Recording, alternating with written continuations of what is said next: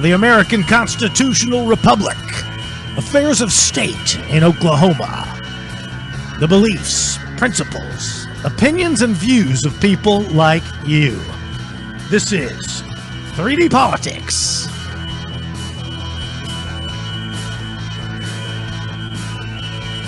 Featuring creator of Sooner Politics and expert on Oklahoma state government, David Vann.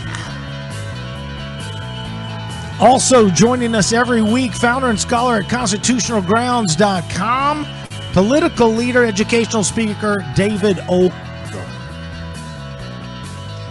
And of course, me, your director and host of 3D Politics, Tommy McKay. Comedian, political humorist, and father of 5, former mayoral candidate. Here we go. We got an exciting show tonight. Cannot believe everybody we've got on the show tonight. It's all about the state GOP chair. There's a vote April 10th coming up this Saturday. The internal GOP, state GOP chair is up for election tonight. We have Jenny White, Christine LaVira-Fawn, and John Bennett, all three lined up. The invitation was sent also to Charles Ortega, but we could not find him in time for the show this evening. So I want to tell you who we've got on first tonight. Up first, Jenny White. She's got a master's in biology. She's worked in advertising, epidemiology. She's a teacher. She is a co-founder of Reclaiming Oklahoma Parent Empowerment. 12 years grassroots organizing. She is married, a homeschooler, and currently serving as mayor of Luther, Oklahoma. Let's bring in our first guest, Jenny White.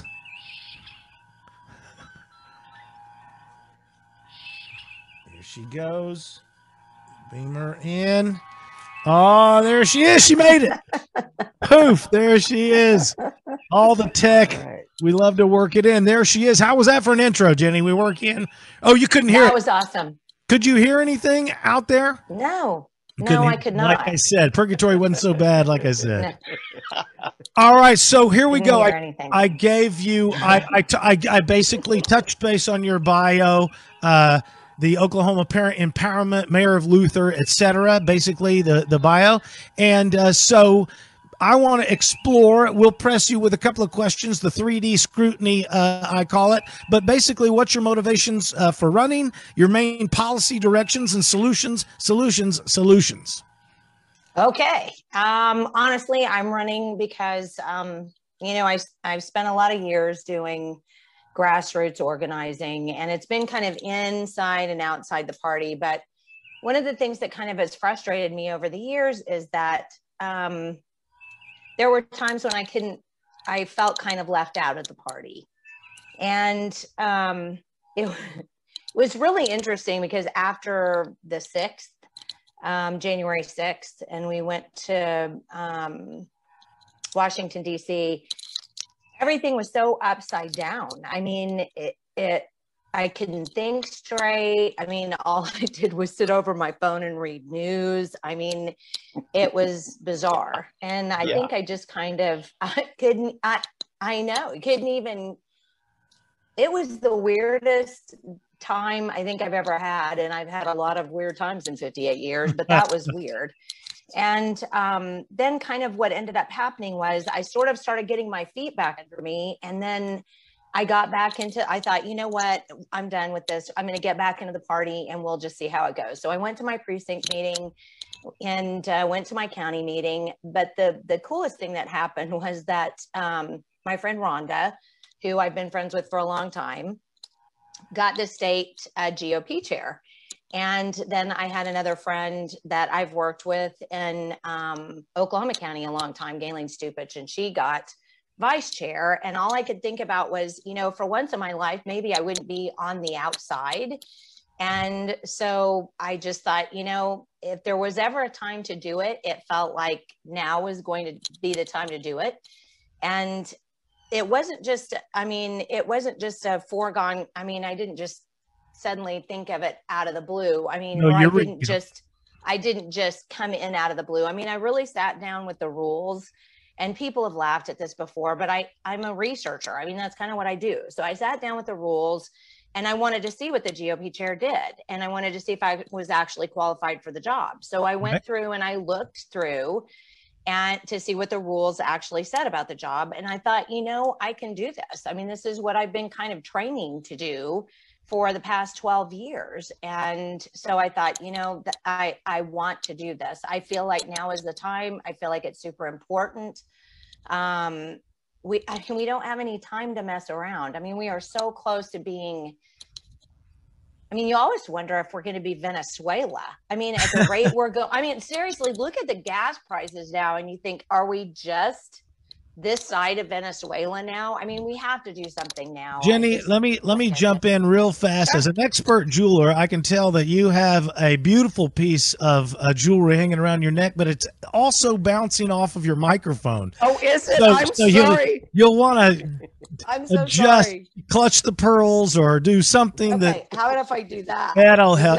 One way or the other. It's ruining your speech, because we're wanting to hear what you're saying is chingly. Okay, so I hear you. So you're running. So tell us, when it comes to your policy directions, you. In fact, I think I asked somebody the same question last week. What is the job of the state GOP chair? What do you think that job is?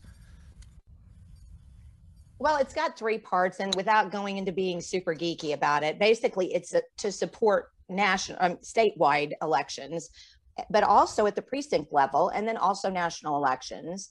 And, my big thing for years has been grassroots. I mean, that's what I've done for 12 whole years. And I think that people don't understand how the party works. They don't understand that the boots on the ground, the people in the precincts are the ones that make everything happen. They're the ones that can get people elected. They're the ones that can find people for elected official spots. That's what they do. And I just think that my particular policy and what I really am excited about doing is recharging the grassroots by training them, educating them. And when I say educating them, I don't mean, I mean, some people don't even know how. Yeah, I mean, some people don't even know how a bill is passed, and I'm not making fun of anybody. I didn't. No, this is something. Yeah, you're among friends here. This is something that I went off like a pop bottle rocket the other day with Oldham, talking about how you become a state elector, and I was like, I should have learned that in 6th grade. I don't know why I don't know this stuff. How come? I mean, this is like just a month ago. I just learning the civic understanding of how to do it. So I understand what you mean. The electorate has to be informed. One of the things I like about this season of election right now is so many candidates. It's like, this isn't, in my opinion, I'm not looking for lockstep agreement on everything. I like the ideas coming in from a number of different places. So tell me about I know there's a bit of contention or whatever about the idea of voting with the Republican brand or voting your conscience. I know that David Oldham had to deal with this as an elector. And I don't want to, revisit the entire argument, but how do you feel about that concept of voting the brand or voting the conscience?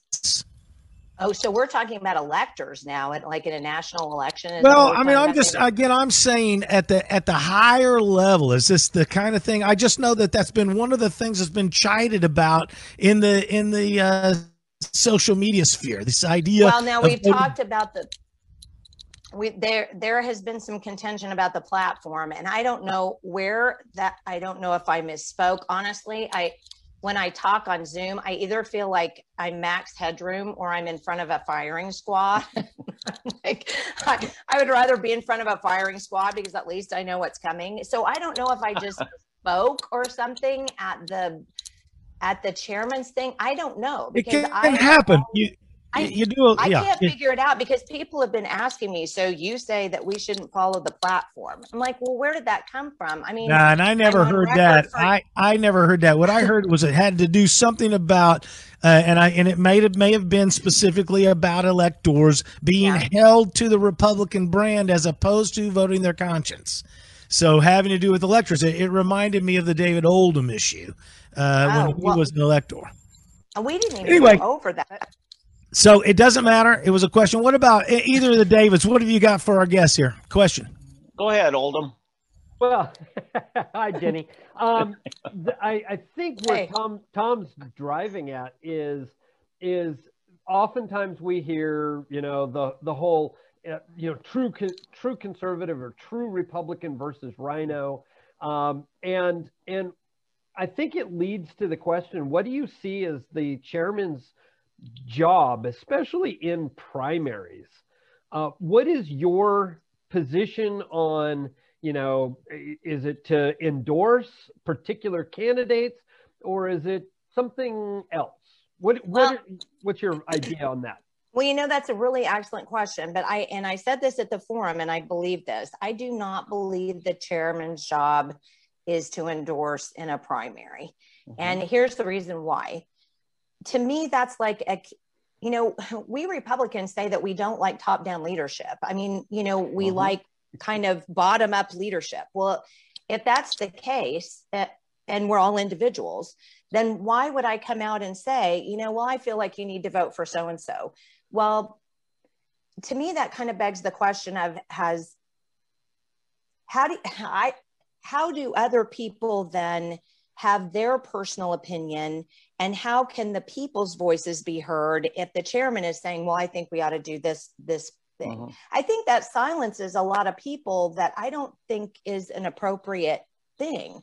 I'm not saying we shouldn't follow the platform. We absolutely should, but I don't see that the chairman's job is to take away the voice of the people in the precincts and at the county level by saying, I think you need to vote for so-and-so, especially in a primary. Van, what do you got? Yeah, Jenny, good to see you again. We spoke briefly at OPEC a couple weeks ago. I think it was right after you had announced. Any regrets that you weren't able to go to more state or county conventions around the state? Oh, absolutely. Absolutely. I mean, certainly I wish that had been the case. And I love traveling. I mean, that's what I did when I was doing Common Core. I think I ended up visiting something like at least 45 counties, if not 40, maybe out of the 77. I mean, I was all over the state. I enjoyed doing that. 6 years ago, right? Yeah. Yes. Yeah. I mean, so it's, absolutely. I feel badly that I haven't been able to attend for sure. Tom, if I could, Jenny, one of the things I just found out recently, 2 years ago, most of us in the Republican Party were unaware you have been the mayor of the city of Luther. Is that correct? Right. Yes. Uh-huh. Yeah. I think it was a controversy that came up when some veterans with PTSD were wanting to be able to get medicine at a dispensary. And I think you took a pretty hard stand there. How did that turn out with zoning out dispensaries? Well, actually, it wasn't. Yeah, it wasn't a hard stand at all, because I think what had happened was, I think you kind of, there was a little jumping of the gun there, and we hadn't even had a chance to hear that issue in at the town board before there was even, comment about it.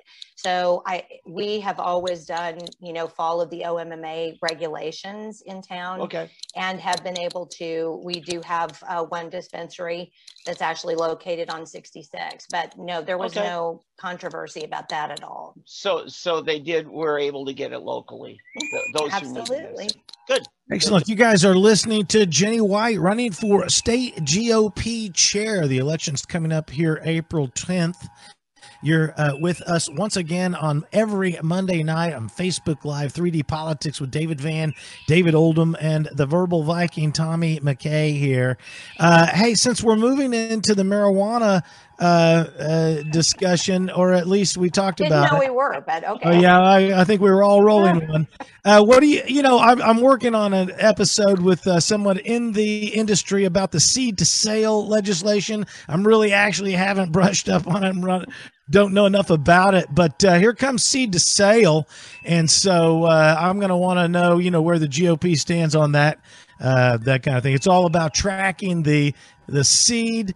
It's like, cradle to grave. They're going to track the seed where it came from all the way to the end user. But of course, that information won't be allowed to be visited by your employer, even though they'll have it. So anyway, you don't have an opinion on that. What about 17th Amendment? What How about the about say again? 17th Amendment? You familiar with that one? No, sorry, I haven't memorized them all the way down See, to all I right. So know. this is the one thing. That's Then we'll why I give have you. a pocket We're constitution. going to give you a chance. We go. do have our purposes here at 3D Politics, and the repeal of the 17th Amendment is one place that both of these contrarians have agreed with me on. The 17th Amendment essentially allows for the senators to be elected by popular vote Thank you. instead Okay, of yes. being held Yes. accountable to the state legislatures. Yeah. And so Yeah. literally there's no reason to have a senator unless it's going to be me if the only reason they're being elected is popularity, because I'd love to just be elected to not be held accountable to the feds or the state, just run a popularity contest. So you can agree with us on the repeal of the 17th Amendment? Well, I definitely think we have to go back to having the states actually decide on who the senators are, and not popular vote. Does that pass muster with you, Oldham? Well, yeah. Okay. I just needed the stamp. Right, Dave. That's what I needed, was a stamp of constitutional approval. Well, I gotta say, I'm kind of rusty on the numbering too. I happen to know that one, but I was going to be more disgusted with Oldham that he went to Washington on January 6th with you and hadn't had that talk yet. Oh, no, we've had it off and on. I don't know why I can't. You would think that the 17th would be stuck right here, but I don't. They're going to bring Maybe the hard drive is just full. Who knows? It could be a trick question. That's why you always kind of withhold just to Which one? Hold on. Well, these guys like to bring people on and test them on the numbers. Sure. That's right. What date was it? Well, getting back to the party thing, if I could.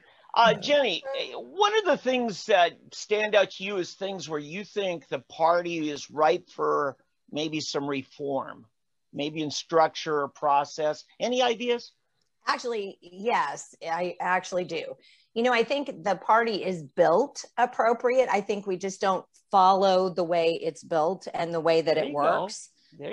So I think once we would go back to actually following the actual plan, it's going to work 100% better. But I think the problem that we've had, and this isn't just, and I'm not faulting David McLean, this is just kind of a general problem that we've had. We don't communicate. It seems like we don't communicate at the state, at the county level, down to precincts up to county. We don't communicate from the state to the I talk to people in counties and they have no idea. They've never heard from anybody at the state. They don't know what other counties are doing. And I just think that's so wrong, because if you can get everybody together on one, it's like we're siloed, county, 77 little silos of counties. And that's not helpful, because if we could all get on the same page, think of what we could do in a statewide election, not only a statewide election, but a national election, if we were all on the same page. But we don't communicate, and we don't work the party structure the way it's supposed to work. And then we wonder why it doesn't work. And you're like, well, sure. The Republicans just simply don't know how to throw a rave. We just keep getting our butts kicked by the Democrats. They know how to put on a party. The Republicans. So far, we've done marijuana and raves. Trying to help us out here. Okay. But I'm just saying, they're like, well, when you're having a drug party, everybody knows and shows up on time, so the Republicans need to learn how to throw a political rave where we're all having a great constitutional time, but we know how to show up. I've worked with the Republicans, and I worked with them for several times in a row. And I kept saying, you got to pick a stage, pick an area for a stage, make an area for a stage. You know what? The Republicans don't know the word stage. So finally I said, pick an area where nobody gets to walk. God, they have no idea how to throw a party. Okay. Literally. All right. So what else for Jenny White? We do have fun too. There's a hell of a lot more fun than the other. I'd rather have fun. That's what we're doing. So it's a rave. It's a political rave. So, all right, Oldham, what do you got? You're awfully quiet there. So we've had talks, and it's near and dear to me.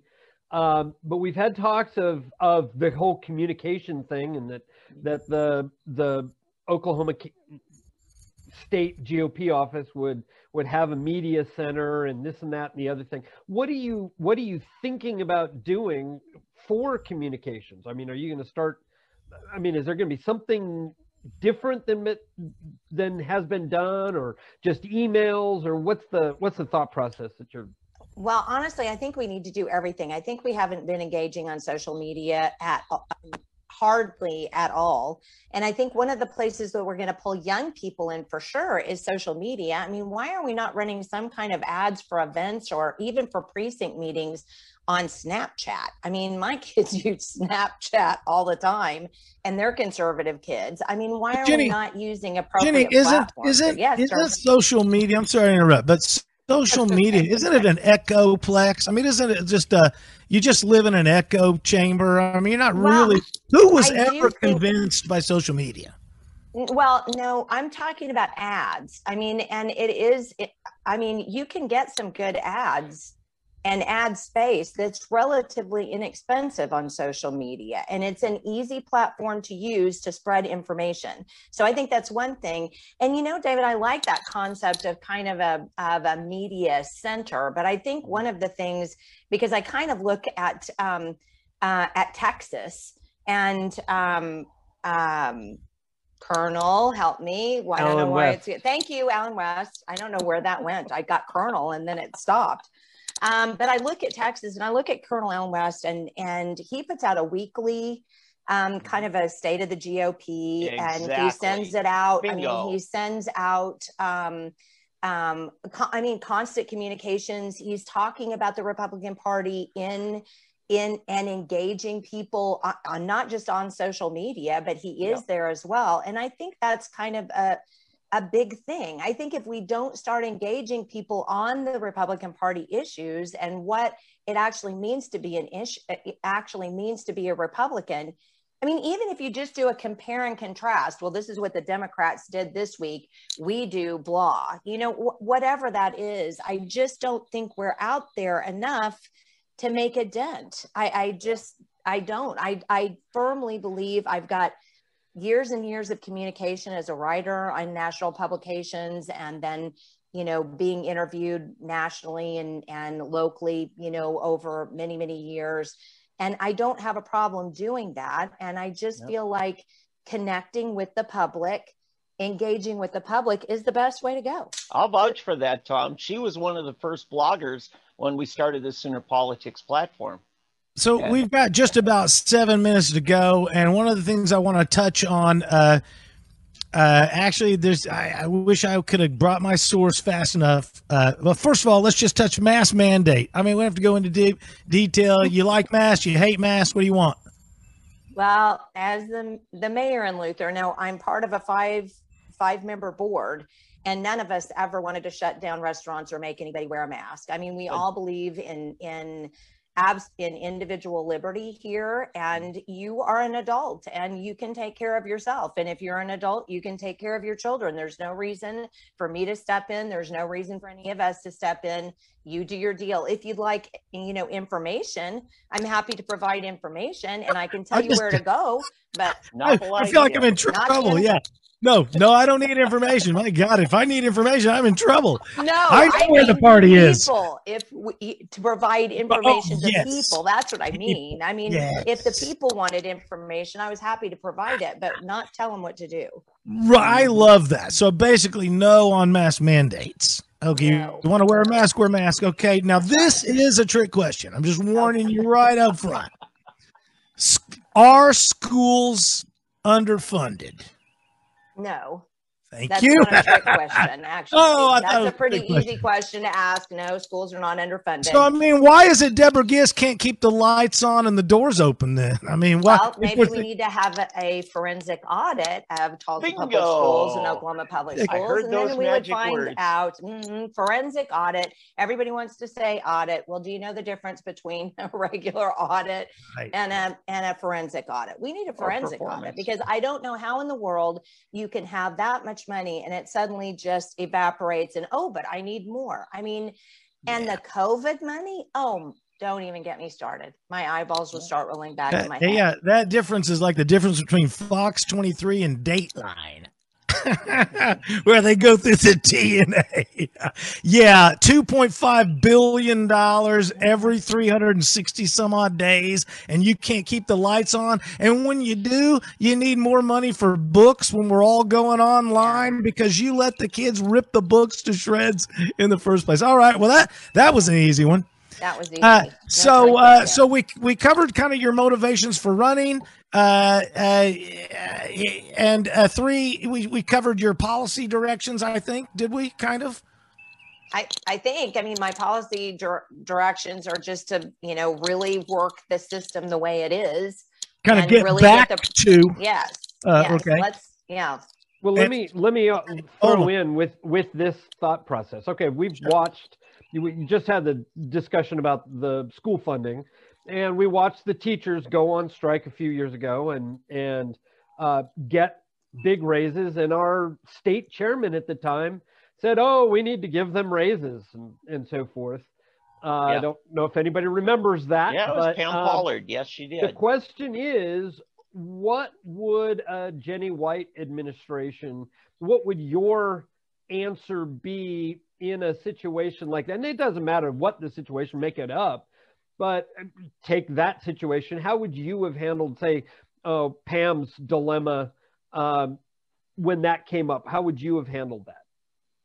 Honestly, I think there's a really great way to handle it. And I hope that that's how we did it with Rope. And that is, I wrote a lot of blogs and they educated people. And yes, I think when people have education and they actually see the instead of just coming out and saying, well, you're a bunch of idiots, that's bad. I don't think that's helpful.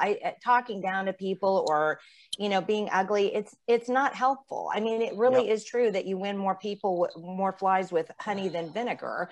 But what you really do, you make a stance by making your case in education. Okay, well, let's talk about this. What are the facts? This is the fact number one. This is the fact number two. This is the fact number three. Make your own conclusions, but these are the facts. And I do think that really, and here's another reason why I think that approach is really good. I have heard from people when I've spoken before, because I have a program that I do right now on the Patriot, being a patriot. And they say, because I say, stand up for yourself. Don't let the bullies back you down. You tell them what's going on. Well, but I don't know how to articulate my case. I don't know how to explain this to people.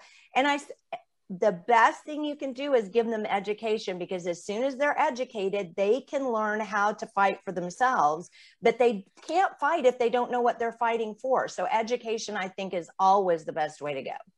Yeah, I come from a family of educators, and there's a big difference between being able to understand a concept and being able to explain it. Exactly. And so a lot of people get the concepts, but then they struggle. They say, well, I don't know how to say it. Right. I don't know what to say. Jenny White, I really appreciate you being here this evening. Your energy is wonderful. Tell us where to find you, how to get more information about you, etc. Well, I'd rather not put my phone number out. No, we need to know the last 4 digits of your social and where your rave is. We know you're having a rave. We know there's a stage. No, but I mean, you're running for you're campaigning. I know. I sent out an email today, and the email even does have my phone number on it, because I've had calls today. So. I wouldn't put out my phone number unless it was I did. But tell them, I mean, you got to have a web page. You guys are sticking around for coming up, hopefully soon. Yes, she just entered the waiting room. Christine Leviathan is coming up, and John Bennett after that. But right now, we're thanking Jenny White for being here. Jenny, tell us where to find out how what you're going to say at the GOP when you run. Facebook. Facebook. You can find me, Jenny White, on Facebook. Jenny, very good. Okay, we're going to try. Jenny White, I appreciate you being here. Thank you guys for having me. We're going to try to beam you out. You ready, David? Okay. Here he goes. Go ahead. Here she goes. Thanks for being here. Jenny White, thank you. Thank you. There she goes. Wow, that was fantastic, guys. You guys that was fantastic. I can't believe how much fun that was. We're going to stop shortly right now for station identification and reset the show. And coming up next is as I said before, Christine Leviathan. But first, here we go. Take yourselves out, guys. All right.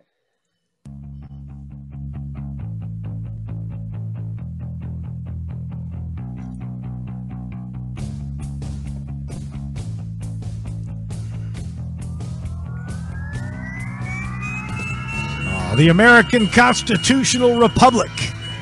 Affairs of state in Oklahoma. The beliefs, principles, opinions, and views of people like you. This is 3D Politics.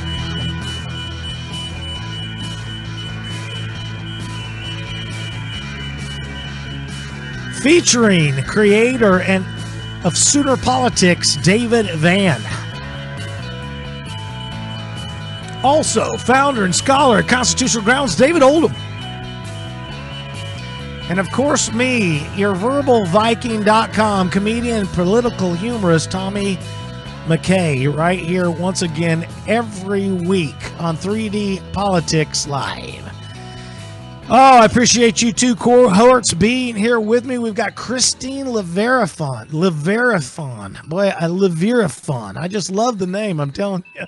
Leviathan. That is a great name. She is a precinct chair, a previous precinct chair, Rogers County chair, District Rules Committee, State Rules Committee, at-large alternate delegate for the National Convention GOP 2020. Please welcome to the show, and we'll bring her in and beam her in. Here she comes, Christine Leviathan. There she is. There she is. Fantastic. See how we beamed you on? Like this is amazing. It's magical. There it is. So I don't know if you heard, but I set you up. Precinct chair, Roger County chair, District Rules Committee, State Rules Committee, and at-large alternate delegate for the National Convention 2020, Christine Leviathan. We appreciate you being on the show tonight. Are you there? Yes, I am. Boom. Well, we appreciate you being here. We just got through talking to Jenny White. We're going to ask you basically the same questions. Your motivation for running, your policy directions and solutions. We're all about solutions. Okay. So go for it. Go for what my platform is. Well, kind of tell me, what is your motivation for running? Why are we running, and why did you decide, and how did you decide this time I'm running? I have my story. I figured you had yours. Well, for me, it's pretty personal. Just as a precinct chair of Rogers County, through everything that's happened over the last few years, just serving on a county level, I just recognize that little bit by little bit that our state's voice is being taken away, and that our constitutional amendments are not being clarified and educated. And so just as serving as a county chair and knowing the sign of the times, knowing that this is a 2-year gubernatorial race for our governor, and the boots on the ground, I want to do the work, serving as a small business owner and serving in areas of the past, with school systems. I just feel like, this is a time for a rebuild and a reboot. And that's just encouraging for me, as far as, just the direction at the precinct level and the county level to support the so state. you have some experience in working with it, and you can see kind of the areas that are needed. And so you're stepping up. This is one of the things I've been loving, the fact that the electorate is becoming, I think we're seeing more people run for these obscure positions because the electorate is being more informed. Right. I think that's a good thing. So, as far as, what policy directions, our viewers really want to hear less platitudes and more, specific. What are your policy directions? I mean, what do you want to do?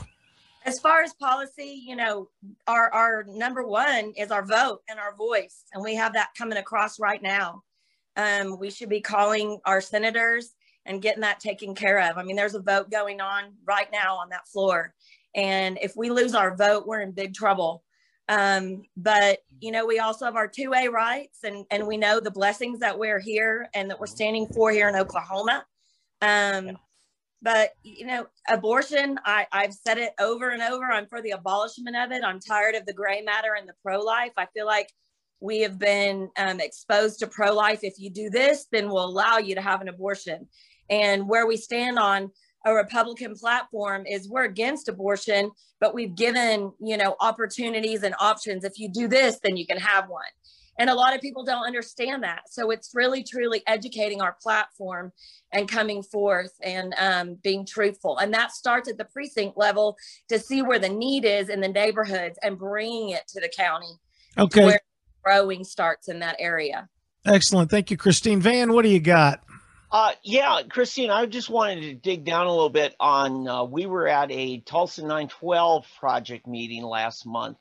You got a question that you answered. Somebody said, how long have you been a Republican? And you'd said 2.5 years. So at this time, 3 years ago, that would make you had been a Democrat. How active were you in the Democrat Party? I wasn't active. Okay. I actually grew up in a house divided. My grandparents and my mom were Democrats. And this is one of my favorite questions. I'm so thankful you asked me that. Good. Actually. Okay. Because I am the poster child for the Republican Party for sure, because this is who I'm going after. Those that really don't understand our platform. It's those that have been raised up in a place that, they feel like, well, this is the way it is. If you look at my history as far as voting, it's all been Republican. I have a father that raised me since I was 7. And when my parents divorced, my mom remarried a master sergeant in the Army for over 23 years. And he's full on Republican and taught me a value system. But because he was so strong, I veered away more away from politics and went more into the church, where I've served in ministry over my life. And so, it's there. The ground has been worked in me, but I guess it's just the heart that I have to really know what the Republican Party stands for and this value and this structure, and that it really does benefit our nation. It's one of the only things that is affirming and standing forth for our nation right now. These policies, I'm excited to learn and grow this back. The GOP should be writing policies in and through our counties. And we have got, David, there's some amazing women and lawyers writing policies. And we've let it go. We've allowed to not write the policies where they were really supposed to come from. As a nation, we believe that the senators and the representatives should be writing the policies. They should be backing us. We should be working together with them.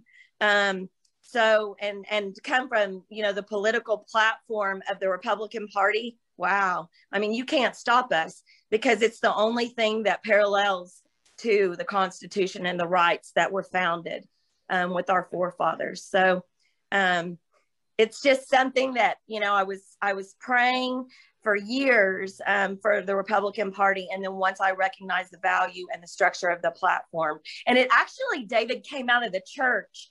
I was serving in a church, in a denominational church. And as the denominational standards started changing for that church and what that church stood for, it was a transition that came and transpired from me supernaturally, from the Holy Spirit, just connecting with me and showing me, when you set yourself in a place with authority over yourself and you align yourself with an LGBT agenda or intermarriage with the same sex, then you are allowing for an opening for your children and your grandchildren.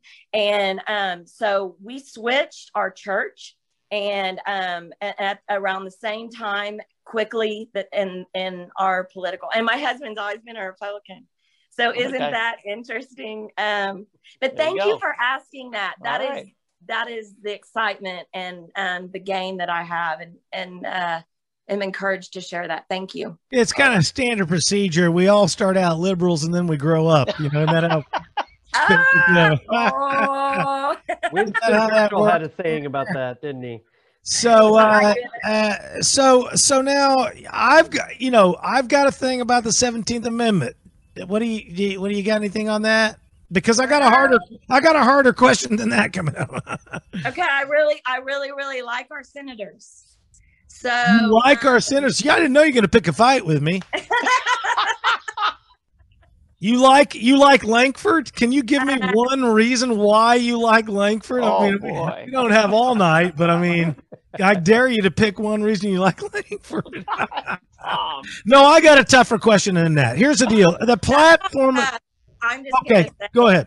I'm not going to answer it. That's fine. So here's a tougher question than that. There's no reason to go on with something you're not going to answer. Here's the deal. On the Republican platform holds in it. Unfortunately, I don't have the page number. I couldn't draw it up before the show tonight. The Republican platform allows for abortion up to 22 weeks. I mean, I argued this with the wife of a libertarian, and she's like, Republicans don't allow. No, actually, in the platform of the Republican Party, they allow for abortion up to 22 weeks. So, I mean, are you for that, against that? You want to change that in the platform? I would like to see that changed. Is Lankford for or against that? That's a joke. Christine Levirophon. Fantastic. Tom will get you on things like that because it's like, I don't know. It's okay. But no, I'm not getting anybody. Look, David Van pointed out the other day, I'm just the host and I can be as petty as I want. So can you tell me, I mean, can you guys define what her policy directions are? I'm not getting a clear cut understanding of what direction she wants to take the party, except for she wants to get back to operating underneath the principles of what it's supposed. We're not following the rules. Is that correct? No, that's our last. So, well, that was Jenny. I think what I've heard from Christine is that she wants to really push the platform. Is that correct? Yes. Okay. But fix that one part with the abortion in it.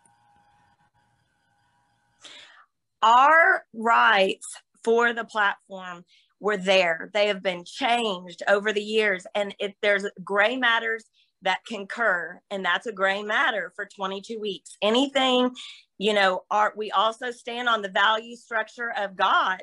And that's important. And if we stand on that, that's the most important. And so I just believe that some of these other policies will come in to fruition. But yes, I'm for 2A. I'm for, all the rights with the Constitution.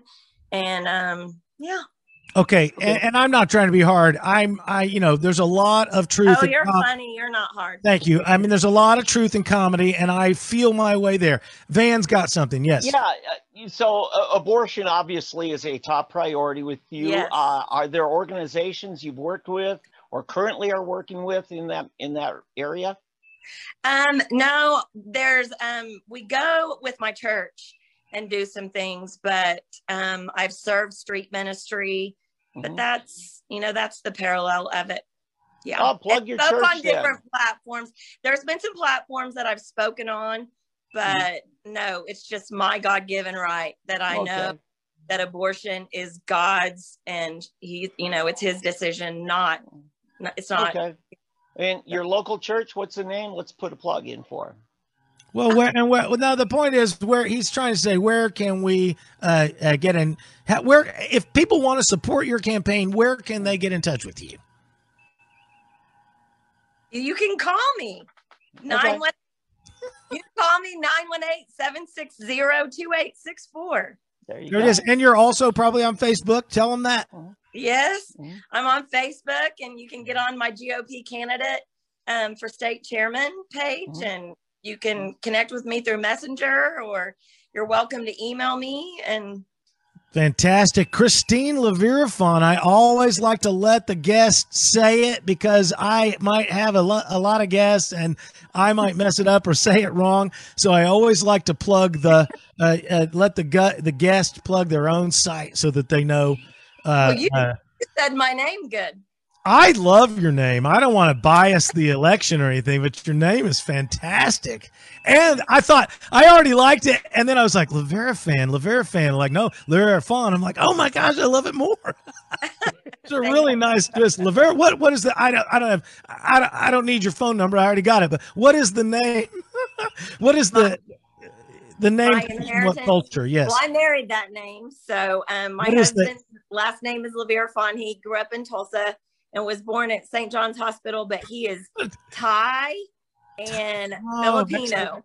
How about that? So half Thai, half Filipino. It doesn't speak either because his mom's Filipino and his dad's Thai. So. Well, my son-in-law, I think, speaks. Well, they're from Cacharda, right? Cacharda? Where is it? Philippines. Yeah, my son-in-law is fantastic. Yeah, way to go, Lavera Fawn. Fun. Good job. Man, that's tough. So, you're. What am I missing, guys? Oldham, what do you got? I want to get in on this. Yeah. Let's get back to Hey, some my serious God, you're gonna have to stuff. stick your way in here. I'm Dragging anything I Christine, can out. you mentioned something that is before the Senate now. Were you speaking about the U.S. Senate and H.R. 1? Is that what you were referring to? Okay. Yes. Okay. Thank you. So with that, what are your views on H.R. 1? Is it constitutional or unconstitutional? Have you looked at it to have an opinion? I'm against H.R. 1. I mean, it's trying to it's putting a film on things, and we want to keep our voice. We want to keep our vote. And they have, been just switching the words up and manipulating what it says. And it makes it sound like, they're for our voice and for our vote, but it's actually putting a mandate against elections and against us being able to go in and check Dominion machines and, hold the states accountable in our voting. So. Now, have you considered whether that is actually a constitutional bill, that it would even be lawful in the first place?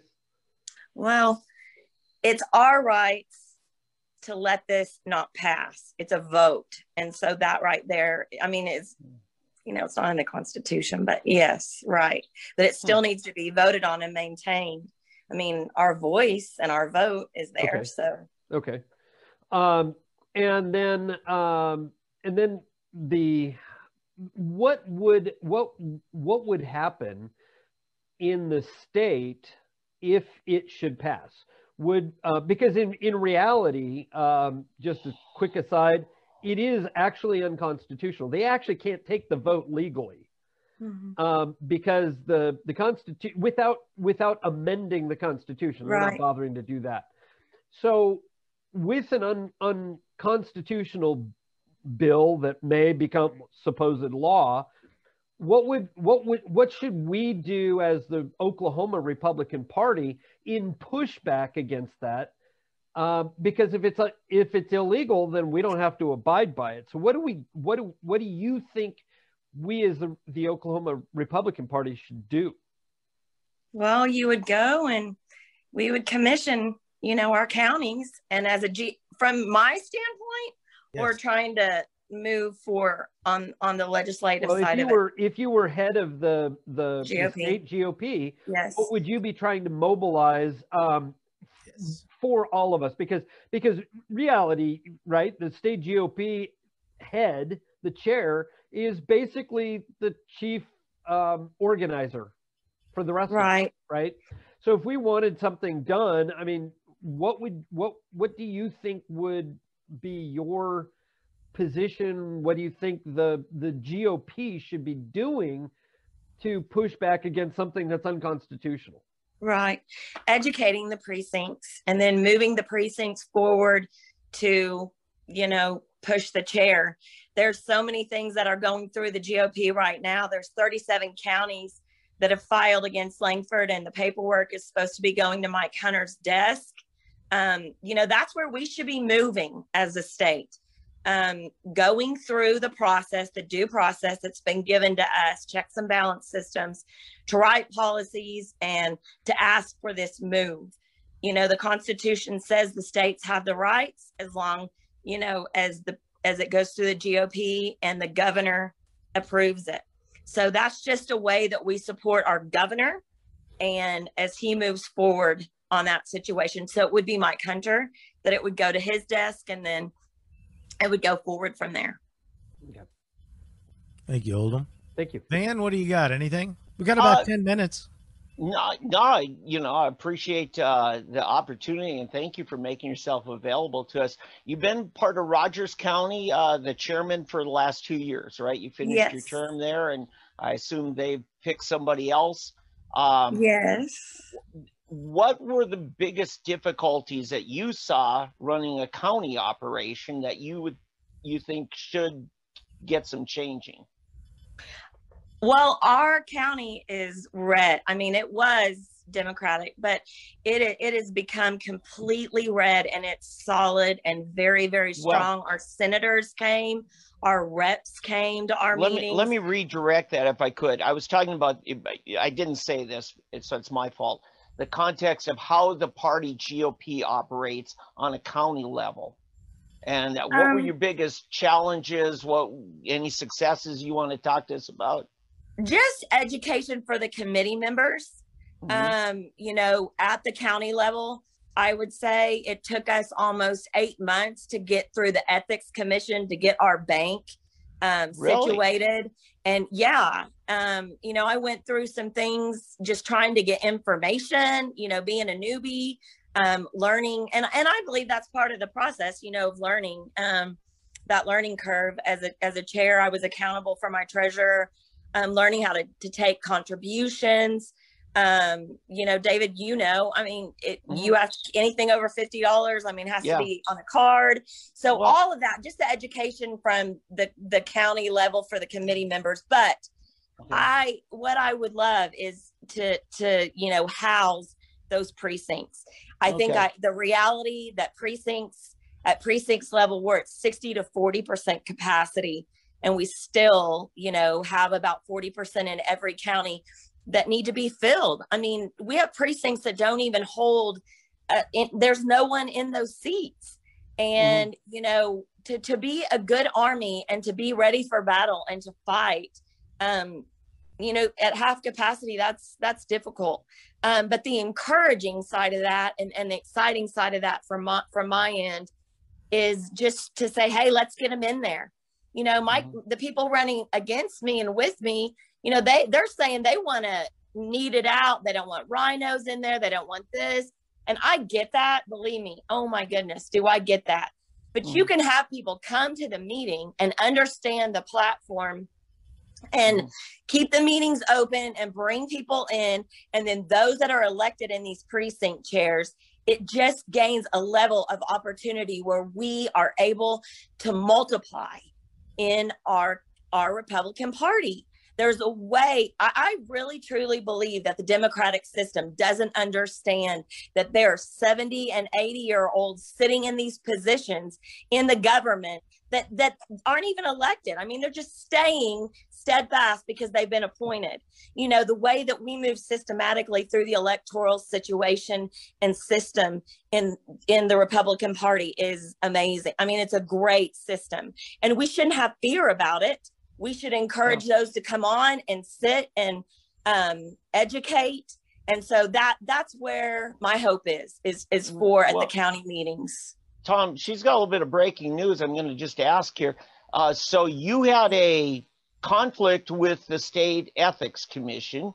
Now, no, I didn't have a conflict. Oh, okay. Well, it took 8 months to get your bank account. Was that? It was just the information. I was elected the middle of February. Okay. And we ended up, our actual state convention was May that year. Gotcha. So that was 2016 when David was elected. It was a little bit later. And so after the state, I might have been the end of March. So after the state convention, when we had our first few meetings, we just didn't get everything situated for the fundraising. And then once the treasurer came up, I was just like, I don't want something transferred over to me. That's my responsibility if we don't have a background on it.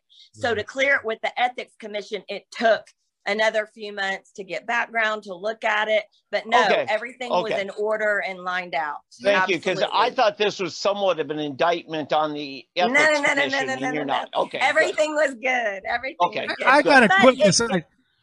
We got about 5 minutes left. I got a quick Okay. aside for Oldham. Oldham, is the Ethics Commission kind of like a license or a registration for these poor candidates? Yeah. Hey, when I ran for mayor, I was scared to death that I was going to get Yeah. in trouble just by asking somebody to bring a sandwich to something. Yeah. You can't, you know, it's ridiculous the kind of pressure you're under when you run a campaign. And again, Christine, I want to thank you for your passion. I love your passion and your willingness to get out there and try to fix this problem. We've got Thank a lot you. of problems, and I appreciate you and all your efforts. We've got just about 4 minutes left. What else do you want to tell them, Christine? Well, just don't be fearful. My hope is to set, Zoom calls up and situate to where counties by counties can come together in these committees, and treasurers can ask treasurers. When you ask the ethics commission, you don't want to cause a problem for a treasurer that was there before if you're new and they, for whatever reason, don't transfer something over to you. Everything is there and it's applicable. Everything, is in black and white.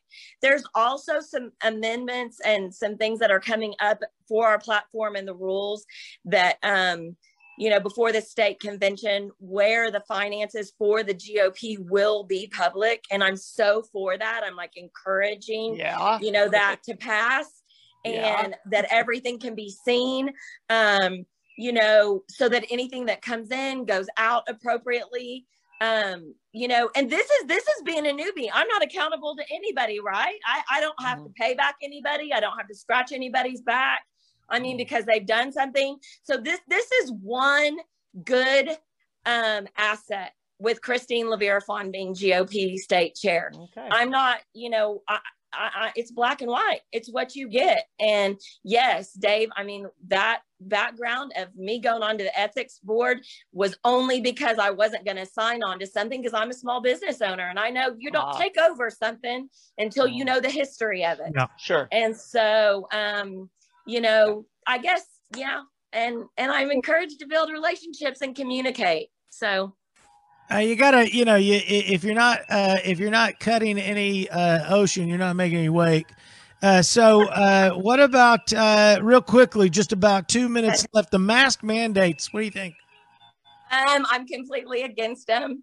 If you look at my Facebook page, you will see like the biggest, hardest, hardcore group of people that came up against me because I said no on the masks. All right. And because if I don't want to have abortion and I say it's God-given right, then why would I want to wear a mask either? So but talk about connecting the dots. Nice job. But I am respectful. When we have a mayor that's going to come and say you have to wear a mask, that's just not a wave that I want to breach. But, we need to be respectful. I was hoping that Governor Stitt would come out a little bit stronger on those areas. And we need to recognize, again, who holds the control of our cities and our communities. And we need to hold them accountable, our mayor and our communities, and come together. And that really starts at the precinct level as we come back out and reach back out into our cities. Just about a minute. Oldham. Yeah, quick question, because you said you want us, you think we should be respectful. Yeah. And I'm not quite sure what you mean by that. Isn't the request to put a mask on the height of disrespect? Yes, but if you have somebody that you're going to walk into a store and it says that it's mandatory to wear that mask and you don't wear it in there, and I haven't, and then they come to you and face to face and they say, we are going to ask you to leave if you don't put a mask on. Oh, yeah. Okay. It's your choice if you walk out or if you stay in there and you finish your shopping. And so I have put a mask on to finish my shopping and not cause, obviously, a problem. We pick our battles. Ladies and gentlemen, hey, I really want to thank you, Christine Levirophon, for being here this evening. I hope I didn't get too silly for you. I always have a couple of experts here to balance out how ridiculously uneducated I am. Thanks, guys. So, again, I mostly appreciate your passion and your efforts to put yourself out there in the campaign. Running for state GOP chair, Christine Levirophon. We're going to take her out. We're going to beam her out right now. There it goes. Thanks for being here. See you next time. Thank you.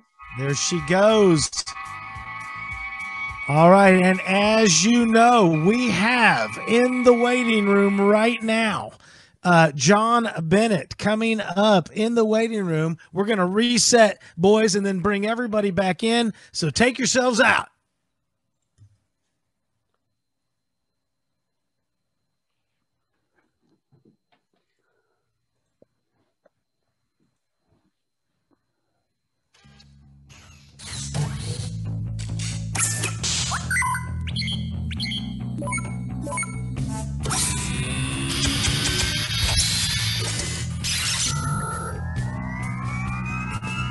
The American Constitutional Republic.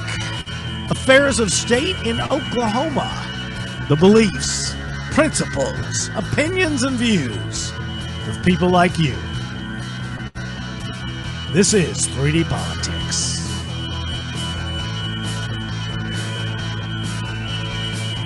Featuring creator of Sooner Politics, David Vann.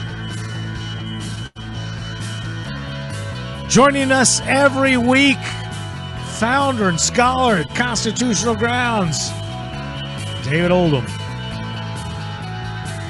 And of course, me, your comedian, political humorist, father of five, and former mayoral candidate Tommy McKay. Find me at verbalviking.com. Here we are all together again, and now, stepping up after all these other fine guests comes John Bennett. John Bennett, retired and decorated U.S. Marine combat veteran, Iraq and Afghanistan, 8 years in the Oklahoma House of Representatives, author of SB 1143 and HB 2177. Please welcome to the show, without further ado, John Bennett, ladies and gentlemen. We'll beam him in. Here he comes, ladies and gentlemen, John Bennett. Hello. There you go. There he is. John Bennett, we appreciate you joining us again. We've had you before on the show. We appreciate you joining us once again. I just gave you a little bit of a bio send-up. I'm sure you already know what you did, but we talked very quickly about SB 1143, HB 2177, the things that you're known for on those that passed, 8 years in the Oklahoma House of Representatives, and of course, a combat veteran, Iraq and Afghanistan. Welcome to the show once again, John Bennett. Thank you guys for having me on. You bet. I logged in wrong. I was going back trying to log in. I thought, well, they went over a little bit. No, it's what I found out is in the waiting room, it's just really bad. You can't hear anything. You just sit there with a smile on your face and wait. So we have ways of trying to work that. But what we've been doing tonight is moving through the people who are running for state GOP chair. What are their motivations for running? What are their policy directions? Solutions. We're all about, can you give us specific solutions? I always bring up the 17th Amendment. I probably brought that up last time you were here because it's like a thing I do. But thanks for joining us. Tell us about your motivation for running. Why are you running for state GOP chair? Well, first, I spent 8 years in the House. I ran. I felt a calling to run, to do something to make an impact. I spent 8 years in the House and decided to term limit myself out. I was done with politics at that time. I did my part, done the best that I could. I found someone to replace me. That was a good constitutional Christian patriot, which is in there today. So we were able to keep this seat by the Republican Party. But I was done with it. And I did my part. I had moved on to other things, and people kept calling me ever since I had left the House and like, hey, do you want to run for state party chair? And I said, no, I don't. I don't have any desire to do anything like that. And they called several people from all across different spectrums of the Republican Party. And I kept telling them, no. even all the way up until when all the things happened to Trump, whenever they threw him under the bus and they stole the election from President Trump, they were continuing to call. And I thought about it, prayed about it, and I just felt, you know what? There's a time and place for everything. And now is the time for a fighter, someone that's going to stand up, not just kick the can down the road, but pick the can up and smash it. So I was perfectly fit for that. And because in my mind, after what they did to the president of the United States, that wasn't just to do it to him. That was a message to the American people. That was a direct attack on our constitutional republic. And in my mind, we're at the edge of the cliff. And if we don't stand and fight now and put freedom on the offensive where it belongs, we're going to be pushed off the cliff, and we're going to lose our constitutional republic. And I'm not going to let that happen. If it happens, it'll be over them running over me. But I'm going to stand and fight. Several folks were calling me after that had happened, and I was seriously considering it. And finally, I did what I thought I needed to do. I thought was the right thing to do. All right. So now you've decided to run. You're running, and if you're in, what are your main policy directions? What do you want to do to make it, to go in the direction that they're either not going, or harder and faster in the direction they are? Well, that's I guess I could give you a long answer to that short question, but I'll try to keep it as short as possible. There's a lot of things swimming through my mind, but we have a structure in the Republican Party now, which by itself is not bad. The problem is people aren't being held accountable to the party platform. We're not communicating across the spectrum. So the state party chairman is not building the bridge between all the county chairmen. The precinct chairman really don't even know what their jobs are in most counties. Some they do, but there's no real standard operating procedure across the board. There's no communication. We don't have a real united party. We're all not going to agree. That's pretty obvious in the Republican Party. We're all a bunch of independent thinking people. Right. We've got to have that structure, and I think I have a unique experience to bring that structure in, fine tune that, and get us all hopefully going in the same direction, because we're a force to be reckoned with if we could just get it all together. We're all heading in the same direction anyway. We just got different ideas of how to get there. But I think I have the unique experience to be able to do that. I mean, I've been in charge of hundreds of Marines, and getting all of them to go in one direction is not an easy task either. But that structure and that leadership, if you do it right, you can get them going in that direction. So let me ask you this, John. I mean, I understand, and it's impressive, I got to say, being able to lead Marines. That's a thing. And once the Marines are there, they're there to be led. Do you think that part of the state GOP chair's job is to recruit? I mean, it's a different job to recruit, isn't it? Yeah, absolutely. The state GOP chair should be highly involved in that. Now, if you're talking about state level wide offices, so state rep, state senator, even your county wide offices, the state party chairman should be offering resources and leadership to help them at the local level do what they need to do, because those are the ones that are on the ground level, and they know if Joe and Jim are in the Republican race, if Jim just switched to Republican, but he's really a Democrat, and that's the way he believes, but he switched to get elected. Because that's actually happened in our district. We had two sheriffs. One was a Republican. He'd been a Republican. We knew him personally and what he believed. And then we had a Democrat that was the current sheriff, switched to Republican to get elected. And we, as a county party, we knew him, and we came out in the primary and told the voters, we told the Republicans, he is not our candidate. He does not abide or uphold Republican Party principles. He was the one of the main Democrat leaders in the Democrat Party, and switched and then bragged about it. He was going to get elected by switching to Republican, and we shut him down. But the state party chairman should be able to back those counties up, back those precincts up, and help them, give them resources, and provide that leadership, but let them decide what they need to do. Now, sometimes you do need to nudge them a little bit and say, well, you could do this or you could do that, and here are your options. Do you need any help, or do you need any clarification through the rules process or anything else? And that's the type of leadership I want to give to them. You know, that makes sense. Just leading the down, I don't want to come down ballot, but I mean, you're leading those people with the rules, because that's where it all gets parliamentarian. Van Oldham, anything you got? Oldham. Well, hi again, John. Hey, David. We've talked at length in the past, and we've asked Jenny and Christine so far tonight. What are your thoughts about what you're going to do differently than what has been done in the past in trying to do some of these things that you're talking about, but going to the heart of your running to fight for these constitutional violations that are happening all too often? What are we going to see from a John Bennett administration? You're going to see someone that's got bold leadership that doesn't just say it during campaigning time, but actually stands on that and stands on our platform, stands on our Constitution, and actually is a voice for the county parties, the precincts, and help and fight for them as well as our party as a whole. The problem is, you know, we hear all the time we need more quantity inside the Republican Party. I don't believe that's something we should focus on. I believe we should focus on quality and being who we say we are and what we say we stand on and believe in. And if we do that, then we're going to have people come to the party. I mean, we're seeing it now. More and more people are coming to the party because we showed what we believed in. We stood on those principles, and more people are coming.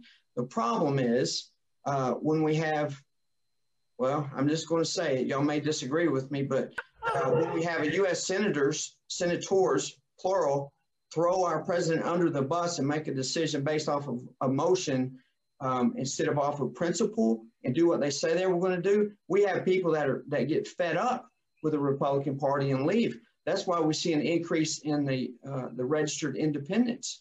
Those folks want to be with the Republican Party, but they feel betrayed and they don't feel the trust anymore because we say one thing, but we do another.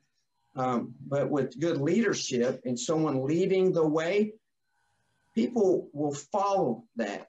So whatever it takes, we're going to get it done, whether it's using the platform as a voice, whether it's twisting arms and holding others accountable and making sure they abide by that platform and by the Constitution, or they get unelected. And I will help get that done through the counties and through the precincts. Van, you got something? Hey, John, now you've been a legislator and you've been very much part of the grassroots movement. How can those relationships work better where the party regulars and the legislature are really working in one step and in better outcomes? Yeah, that's a great question, David. I guess you could say I have insider information. I know how they do things at the Capitol. I know for a fact that they go behind closed doors, say one thing, and come out in front of a camera and say something completely different. I know all the ins and outs. I know the tricks they pull, so I can hold them accountable. And they know that they can't blow smoke up my skirt because I've been there and I've witnessed it and I've been around it for quite some time. Then on the flip side of that, they also know that I'm a pretty straightforward person. I'm not going to attack them unnecessarily. I'm not going to cause chaos or trouble in their campaigns or with who they are or throw them under a bus unless they deserve it. And they know that. So based off of that, a lot of them will be more than happy to sit down with me behind closed doors so we can work that out and we make sure they do the right things. And I'll be completely transparent with them and tell them, listen, your constituents aren't happy. You campaigned on this. You were elected to do this. You're not doing this. You need to change your ways. We're watching you. If you don't, you're going to have to deal with consequences. You know, John, I got to say, to be fully transparent, I think James Lankford would look better in a skirt, but I think you fit the uniform better. So you wear a man's uniform, but Lankford in a skirt, I can see that. So tell us about the I think we talked about this last time. Mask mandate? Yes? No? Mask mandate? You're for freedom or masks? Don't even ask. Okay. You guys are listening to the fine state GOP chair candidate, John Bennett, joining us here on 3D Politics every Monday night, once again with David Vann from Soonerpolitics.org and David Oldham from ConstitutionalGrounds.com. So, John Bennett, let me ask, and my name is Tommy McKay, VerbalViking.com. John Bennett, let me ask you this. We talked a lot about tonight with other candidates and before on our show about grooming our, kind of like we groom the voter rolls of dead people. We've got rhinos in the party. I ran against G.T. Bynum in 2016, and he ganged up on me with his uncle, the two millionaires. Two millionaires ganged up on little old me to push me out. And I couldn't even define myself as a Republican because we have these purple, nonpartisan elections in Tulsa. It's absolutely ridiculous. How can a guy like me even differentiate myself from millionaire G.T. Bynum when we're nonpartisan? How does the GOP get rhinos like G.T. Bynum out of it? We got to hold them accountable, especially at the precinct and county level. And I would even submit this to you: there is no such thing as a nonpartisan race. The Democrats, they scream that all the time, but then they go back and they get their own candidates. They support their own candidates. They know what they believe in, and they've been kicking our bottoms at the school board level, at the city council level, and at the mayor level. And that even the county commissioners, even though the county commissioners, we know pretty much where they stand when they file, but those other ones are supposed to be nonpartisan races. Republicans need to quit soft-handing everything. Get in there. You're so polite. You're going to do great. You're very polite. We need to quit. I mean, the time for just it's as usual is done. We need to get in there and say, this is what we stand on. You are not a Republican. You don't believe in these things. Oh, well, it's nonpartisan. Don't care, because you will take your beliefs into however you govern. And we're not going to have that. You can call it partisan or not. We're not voting for you. We're voting for this guy. He's a Republican, and he believes in this, or she believes in this, and we're going to support him. And that's got to be done, though, at the precinct and county levels. And they got to be more engaged and get in there and get in a fight. Right. Gentlemen, what do you got? Anything? Could I? Okay. I really haven't got into fundraising much tonight, but I think I should. And I regret not asking this to our previous candidates. John, you've run for the legislature, 4 times. It usually takes a 5-figure budget to really run, especially in a very tough contested race. How's fundraising work for you? Do you like it? Oh yeah, I'm not sure anyone has. It's real easy for someone to say, "Hey, can you support me? Can you give me some money out of this?" However, it's kind of going back to what Tom said a while ago. When people with that kind of money come against you, as long as you have a grassroots campaign, and as long as you have people that support you and believe in you, you can overcome that money. However, the state party chairman is a little bit different. One of my main priorities, and I've told many people this, is to raise money. As a matter of fact, I've already set up a committee. These people have volunteered because all through the many counties I've been to, they've all asked about money and fundraising. They want transparency. They want to know if we're going to raise money or not. And I've committed to do all of those things. It's so much so that I've set up a committee already. I've got 6 individuals on it. All of them have historically raised lots of money in different venues. And we're ready to pull the trigger. So after the election, we're going to get it done. And we're going to try to raise more money than has ever been raised for the Republican Party in the state of Oklahoma. I'm beside myself that we weren't able to raise millions whenever Trump was on the ticket. I mean, I'm shocked that we didn't raise that much. But now I think people see what's going on. They see that we are the party of principle, and we are standing on what we say we're going to and hold people accountable. They're going to come in and they're going to want to support that movement. We're going to raise a lot of money, and then we're going to take that money. We're going to use it for leverage. We're going to use it for influence, and we're going to make sure we've got the right people in office. And we're going to take this republic back, and we're going to start in Oklahoma, and then we're going to work with other states like Texas and Kansas and Arkansas, South Carolina, which, by the way, I talked to Lynn Wood the other day. He's running for state party chairman in South Carolina. We're going to come together, and we're going to connect, and we're going to stop this federal government overreach. But we're going to get there, and we're going to have this leverage from the money. We're going to raise lots of money. I love the big oversight. Let me, if I could, focus towards the underside, the back where I am, where I run for mayor, and I'm literally scared to death. Back to this ethics thing. So, and you talk about raising money. When I wanted to raise money, I was afraid to get the money because I was afraid of the ethics commission. My God, I'm just a guy with 5 kids, man. And the mayor of Tulsa lied to me on the air of KFAQ. I'm like, I'm not going to stand for that. And yet I'm afraid to take in the money. Then when I became a public figure in 2016, I promoted myself from caller to KFAQ to mayoral candidate. Now, I had people, because I'm a freedom candidate, I had libertarian people calling me, and I said, hey, I'll help you. I'm a sound. I run live sound for bands and celebrations and stuff. I can put up your microphones and stuff, and PA. And the guy was scared to use me because he thought a guy that was running a libertarian candidate, I said, I will help you. He was afraid to use me because of the ethics commission. How is the state GOP chair going to teach the down ballot, the little guy like me, how to not be afraid of the ethics commission when I'm trying to get $250 off of a GoFundMe? I'm scared shitless. I'm sorry to say it. There it is. Literally. I was afraid. Okay. Yeah, I feel your pain, Tom. I was the same way when I ran the first time. I had no support, including from the state party. No support. As a matter of fact, after I got elected the first time, I beat an 8-year Democrat incumbent. I was at the Republican caucus, and they were having people stand up and introduce yourself, those who won their election.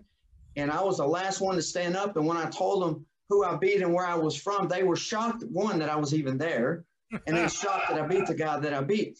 So I had no help either, Tom. And so I can understand where you're coming from. I was more nervous than a long-tailed cat in a room full of rocking chairs with the ethics reports, because I try to read the rules. I'm like, okay, can I do this? Can I not do that? Where's the gray area? Where's not the gray area? But fortunately for me, I run into a lady. And there's many, many volunteers out there. All they need to do is ask for them and search for them. She worked at a bank, and I asked at the Republican meeting, there was only 4 of us. I said, does anyone in here have a treasurer background or financial background? And she said, well, I work at the bank. I said, would you mind working with me on the ethics reports, and could you help me? She says, well, let me read what we're supposed to do. And within a couple of days, she said, yes, I'll help you. And she did all my ethics filings because she understood. So if you win a state GOP chair, how can you employ, recruit, or otherwise gain those people that you just talked about, those types of people, to help other candidates, not just you?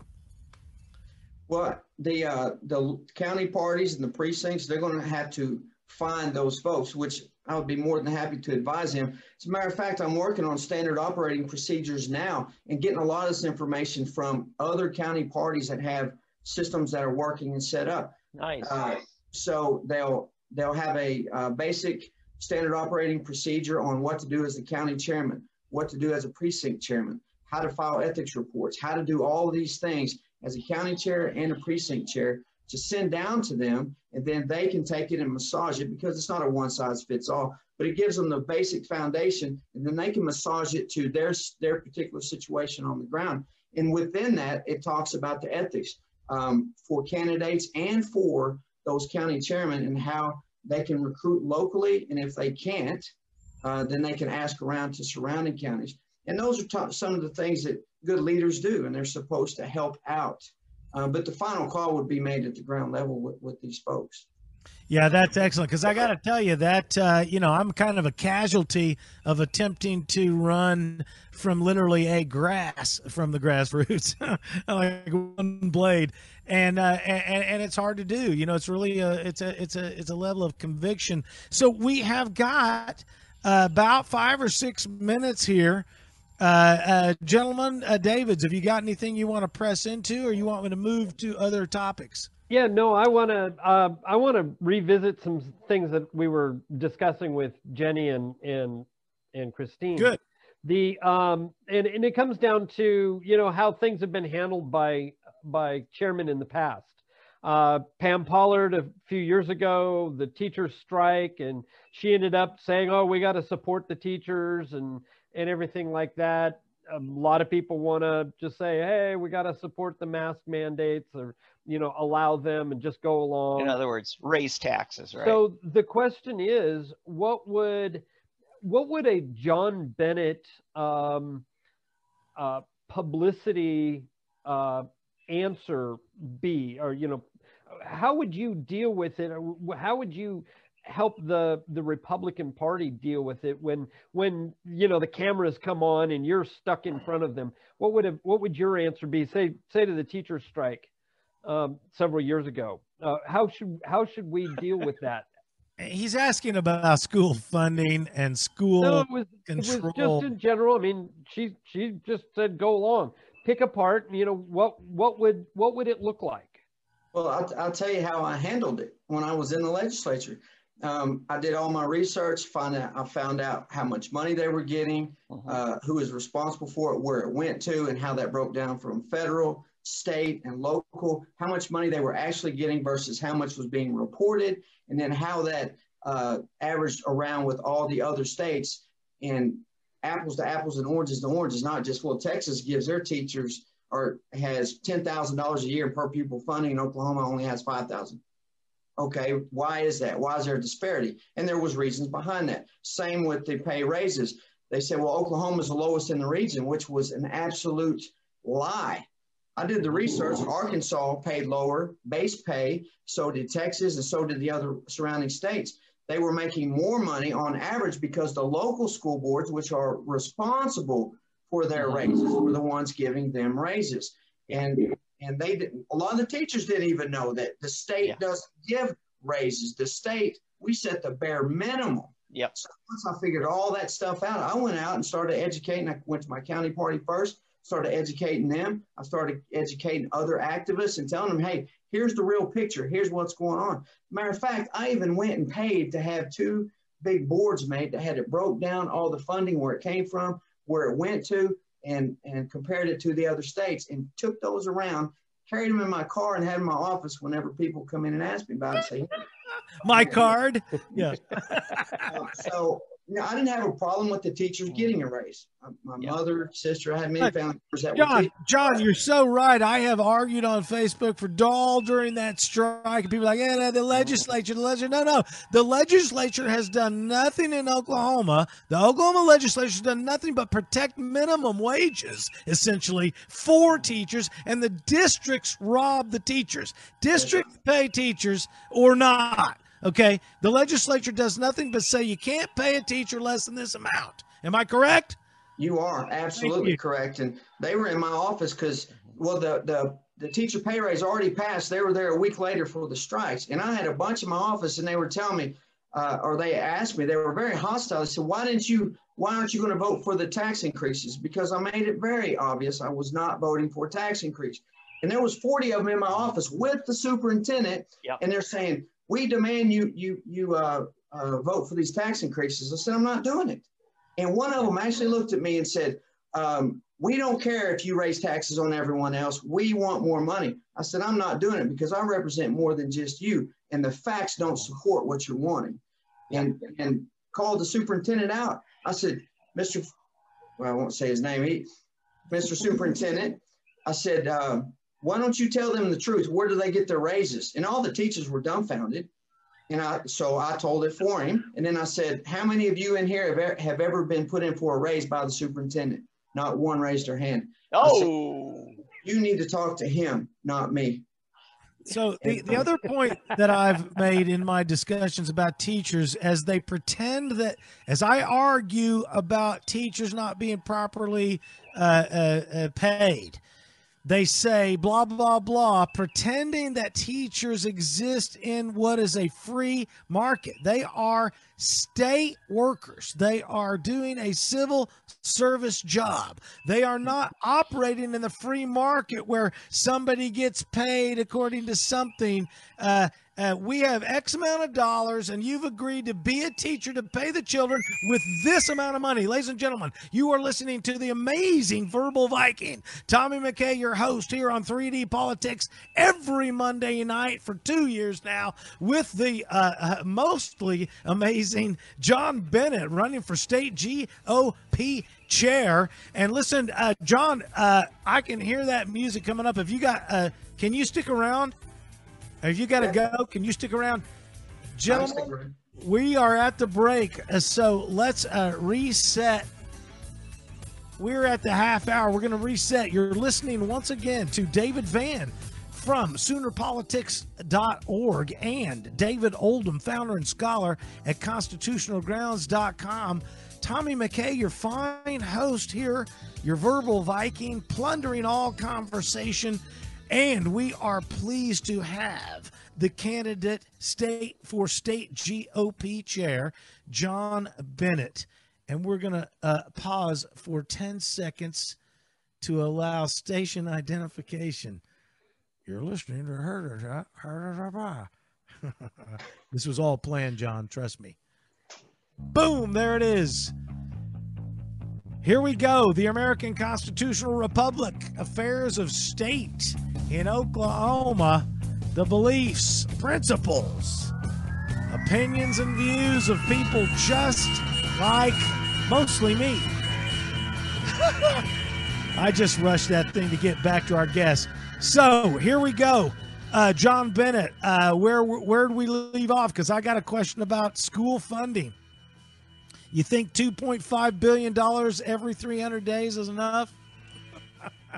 I was talking about civil servants. The teachers are civil servants, but yet they argue as though they operate from a free market capitalist position.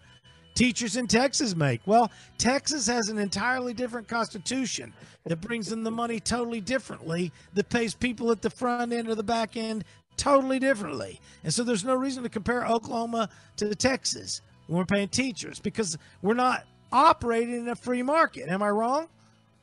No, you're right.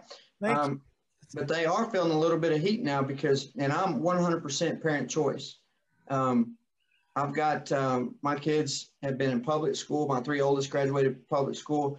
My 2 youngest have been in public school, private Christian school, and now they're in a charter school. And we as parents, we should have full control over where our children go to school. The government should have no monopoly on that.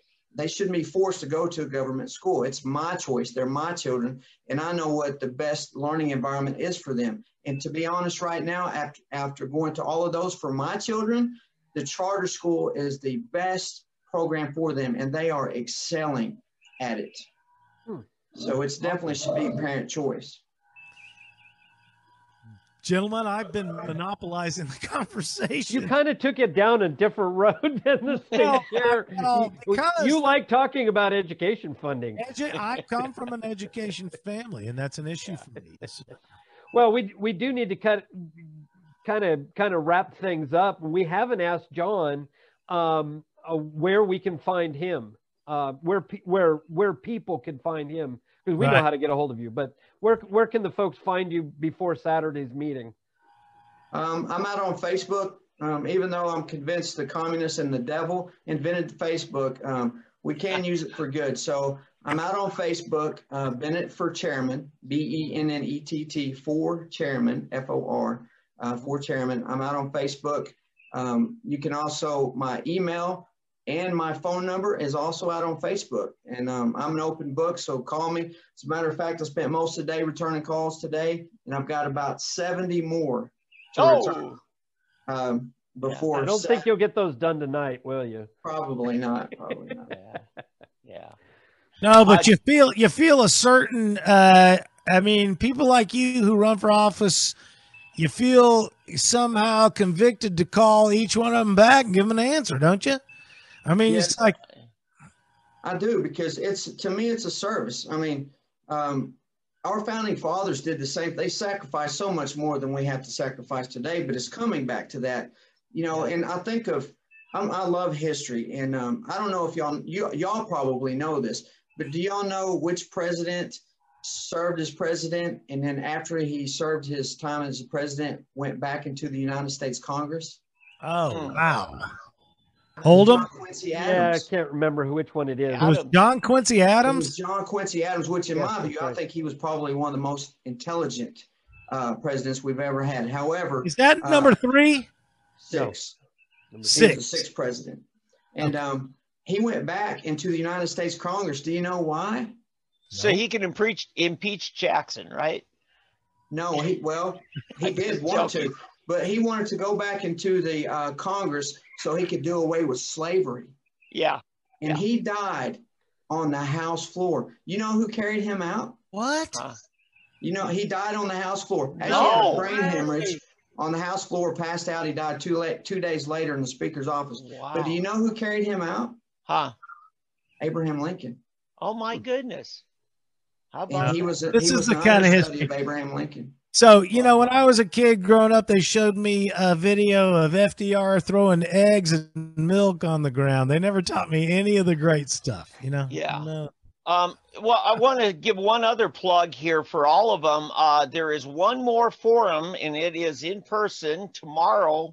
Well, some of us are there at the Oklahoma City 912 project. And this is right? for all the state GOP chair candidates. And vice chair. And now, Van, go ahead and plug yourself. That's true. Ladies and gentlemen, David Van's been so polite. He is running for state GOP vice chair. Yeah. And like a polite diplomat, he's just acted like nothing mattered to him. I really wanted to say in bachelor number 3, what would you say? If I were a popsicle, no. And let's also mention that we're talking about all of this because the Oklahoma State Convention is this weekend. Yes. Where? Oklahoma City. Give the details, guys. Somebody. For the low price of $45, you can attend as well if you were made a delegate by your county convention. So Friday night is the gala with Yeah. Friday night's the gala, and then Saturday is the convention at the Oklahoma City Convention Center. right. Okay, so where can they find out the information to get there? OKGOP.com. Yeah. All the information should be out there on the website. Excellent. Yep. And you can pre-register. All the links are right there. You can do that, and they can even take credit cards. So. Okay. So, John Bennett, I continue to be impressed with your answers, and your service, of course, is just, I'm not worthy that routine. And so, any parting shots before we beam you out of here and then talk about everybody later? Yeah, I will leave you and all your listeners with this thought. And this is not just some kind of campaign slogan. I really believe our republic is in danger. And if we don't stand and fight for it now, we won't have any freedoms to fight for tomorrow. We've got to stand and fight for this republic. Yeah. We've got to lock arms at the gates of freedom, and we've got to put freedom back on the offensive where it belongs. Beautiful, baby. John Bennett running for state GOP chair. We're going to beam you out. You ready? Ready. There you go. All right, we're beaming him out. There he goes, John Bennett, running for state GOP. Thank you very much for being here, John. Appreciate you very much. You bet. Wow, we got the production. Are we killing it? We're beaming them in. We're beaming them out. That's right. Hey, what a show, guys, huh? Yeah. What an incredible show. Yeah. Anybody hate it, Oldham? No. It wasn't constitutional. I know that. Well, trust me, there's stuff in the works in the wings that's not being seen. That I just know the first answer is, well, it's not constitutional. There you go. Well, and I'm like, it was rigged. My answer is always, it's rigged. Someone rigged it. But this is the hope, is that through our show and through the work that Lori and I are doing over at Constitutional Grounds and other things like this, that people are starting to get a handle on what it means to be constitutional, and we can get more people like that into office, whether it be party office or in full, legal office. And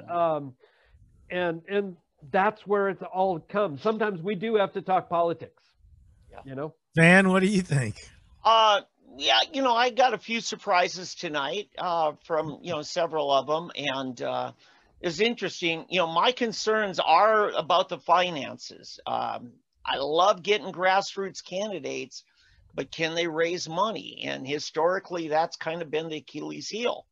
But I thought I made the point. The reason that's the Achilles heel is because they're scared shitless of raising money. There's literally like, I've got like a kid and $300. What am I supposed to do?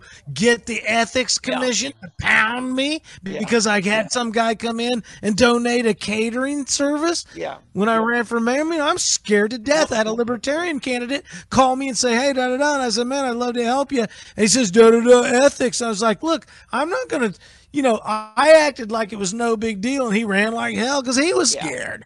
That's the problem right there. And they're afraid of the regulation. That's why I asked Oldham, isn't the Ethics Commission just like a license? It's the same damn thing. Well, it is on the one hand, but it is because what they are doing is they're overstepping their bounds. There is no need to have make public the amounts of all of these donations. Absolutely none. The thing is, in a free society, in a constitutional society, dark money means nothing. Dark money. Okay?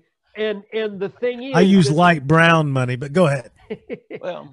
But the thing is that this dark money means nothing because the what's in place are all the teeth and things necessary to keep bribery and kickbacks and all of the extortion and everything to keep it out of politics.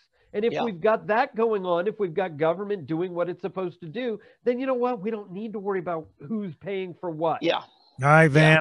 What I want to say, there's 6 of us who have put our names out there for these 2 party offices. And I've had great experiences with all the other 5. And I want to commend each one of them for a positive race. Now, that doesn't mean we didn't have fired up supporters here backing us that were sniping at the opponents, but, we'll talk on the road after we've given our speeches. Charles Ortega and I spent a lot of time. I've talked quite a bit with Shane Jemison, Why couldn't we get Ortega on the show tonight? What happened? Well, I don't, I think he gave me his number at what point. Somehow I didn't put it in my phone. Wednesday I sent it to where I thought it was supposed to go, and then I resent. You sent me today, but we're all about trying to get. Okay, go ahead. Here's what I get, and I finally got it. This just a few days ago was the full delegate list updated for the 31st. And guess who didn't put their phone number on it as a delegate? Charles Ortega. Charles, bummer you didn't have your phone number. I would have reached out to you personally on this. But no, Charles been a fine guy to work with. But you know what? Abraham Lincoln, I think, said it. Anybody can handle some adversity. You want to test a man's character, give him power. We'll find out whoever gets elected. After they get elected and have power and authority, that's when you start finding out what you really got.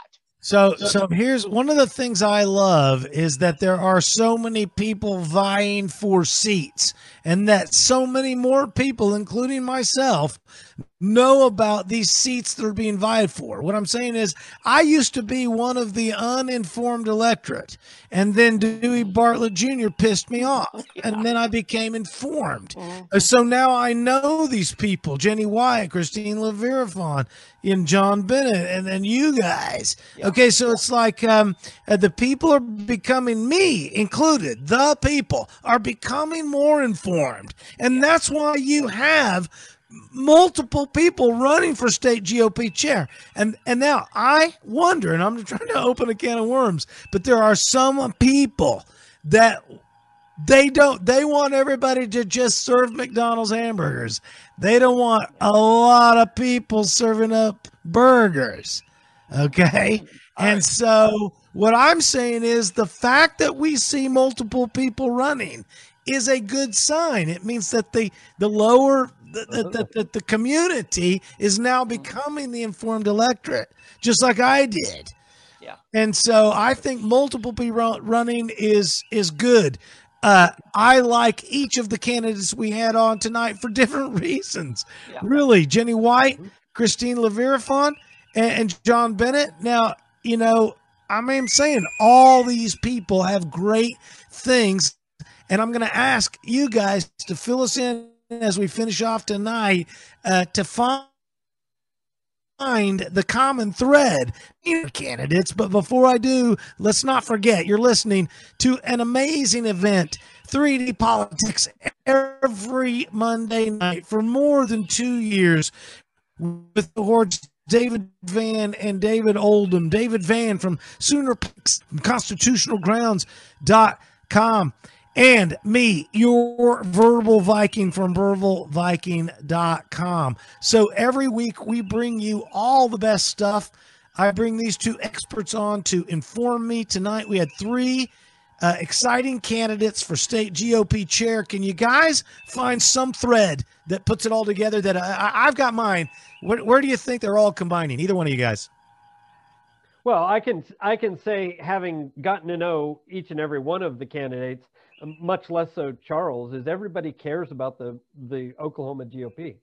The real question is, how are they going to go about doing what they want to do? I don't think that there's a question that people don't care. The thing is for people to decide on Saturday is which one agrees with the way you think you want to get things done and is going to do what you want to do.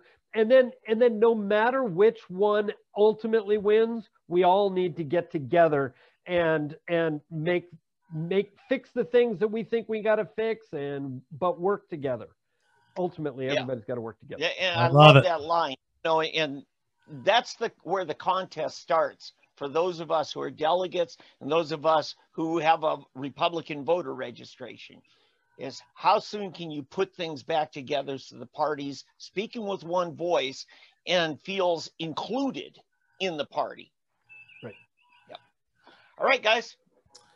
Yeah, man, that's some really good stuff. I think included in the party is part of the primary process. It's where I have my issues, and that is that I didn't just jump into politics thinking I would be mayor in a day. I had great ideas for the Tulsa community, and I was robbed of presenting them because you don't have the name recognition to win. I'm not trying to win yet. I'm trying to get my ideas in front of the public. Ladies and gentlemen, once again, here we are, 3D Politics. Let me set us up.